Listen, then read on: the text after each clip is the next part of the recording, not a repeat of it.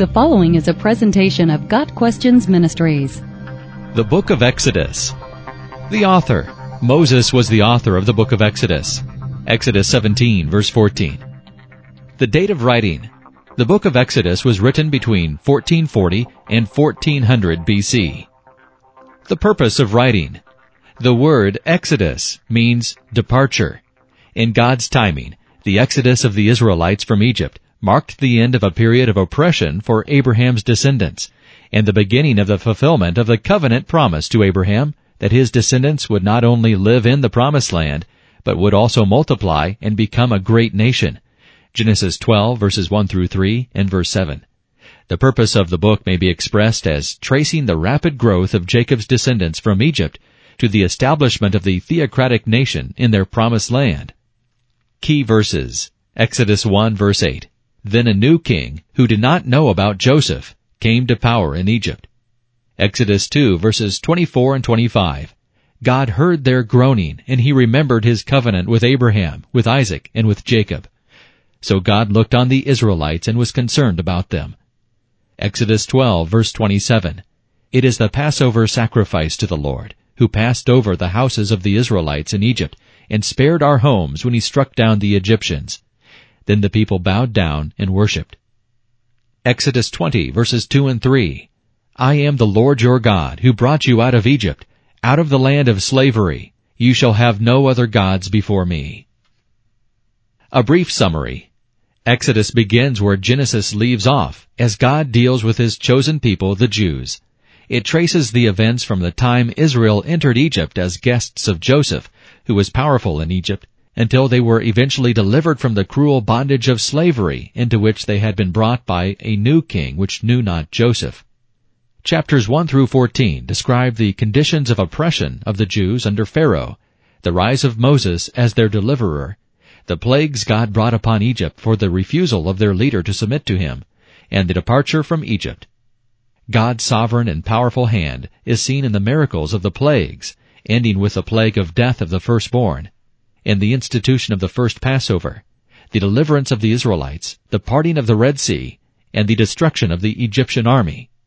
The middle portion of Exodus is dedicated to the wandering in the wilderness and the miraculous provision by God for his people. But even though he gave them bread from heaven, sweet water from bitter, water from a rock, victory over those who would destroy them, his law written on tablets of stone by his own hand, and his presence in the form of pillars of fire and cloud, the people continually grumbled and rebelled against him.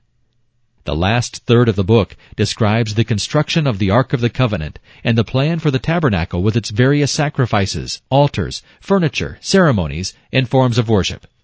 Foreshadowings. The numerous sacrifices required of the Israelites were a picture of the ultimate sacrifice, the Passover Lamb of God, Jesus Christ. The night of the last plague on Egypt, an unblemished lamb was killed, and its blood applied to the doorposts of the houses of God's people, protecting them from the angel of death. This foreshadowed Jesus, the Lamb of God, without spot or blemish, 1 Peter 1 verse 19, whose blood applied to us ensures eternal life. Among the symbolic presentations of Christ in the book of Exodus is the story of the water from the rock in Exodus 17 verse 6. Just as Moses struck the rock to provide life-giving water for the people to drink, so did God strike the rock of our salvation, crucifying him for our sin. And from the rock came the gift of living water. John 4 verse 10. The provision of manna in the wilderness is a perfect picture of Christ, the bread of life, provided by God to give us life. John 6 verse 48. Practical application. The Mosaic Law was given in part to show mankind that they were incapable of keeping it. We are unable to please God by law-keeping.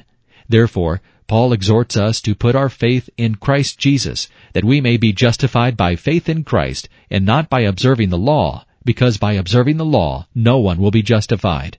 Galatians 2 verse 16. God's provision for the Israelites, from deliverance from captivity to the manna and quail in the wilderness, are clear indications of his gracious provision for his people. God has promised to supply all our needs.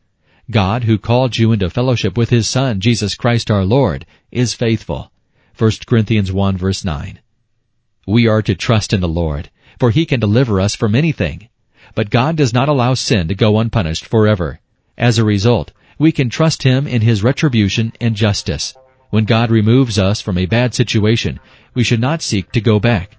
When God makes demands of us, He expects us to comply. But at the same time, He provides grace and mercy because He knows that on our own, we will not be able to fully obey.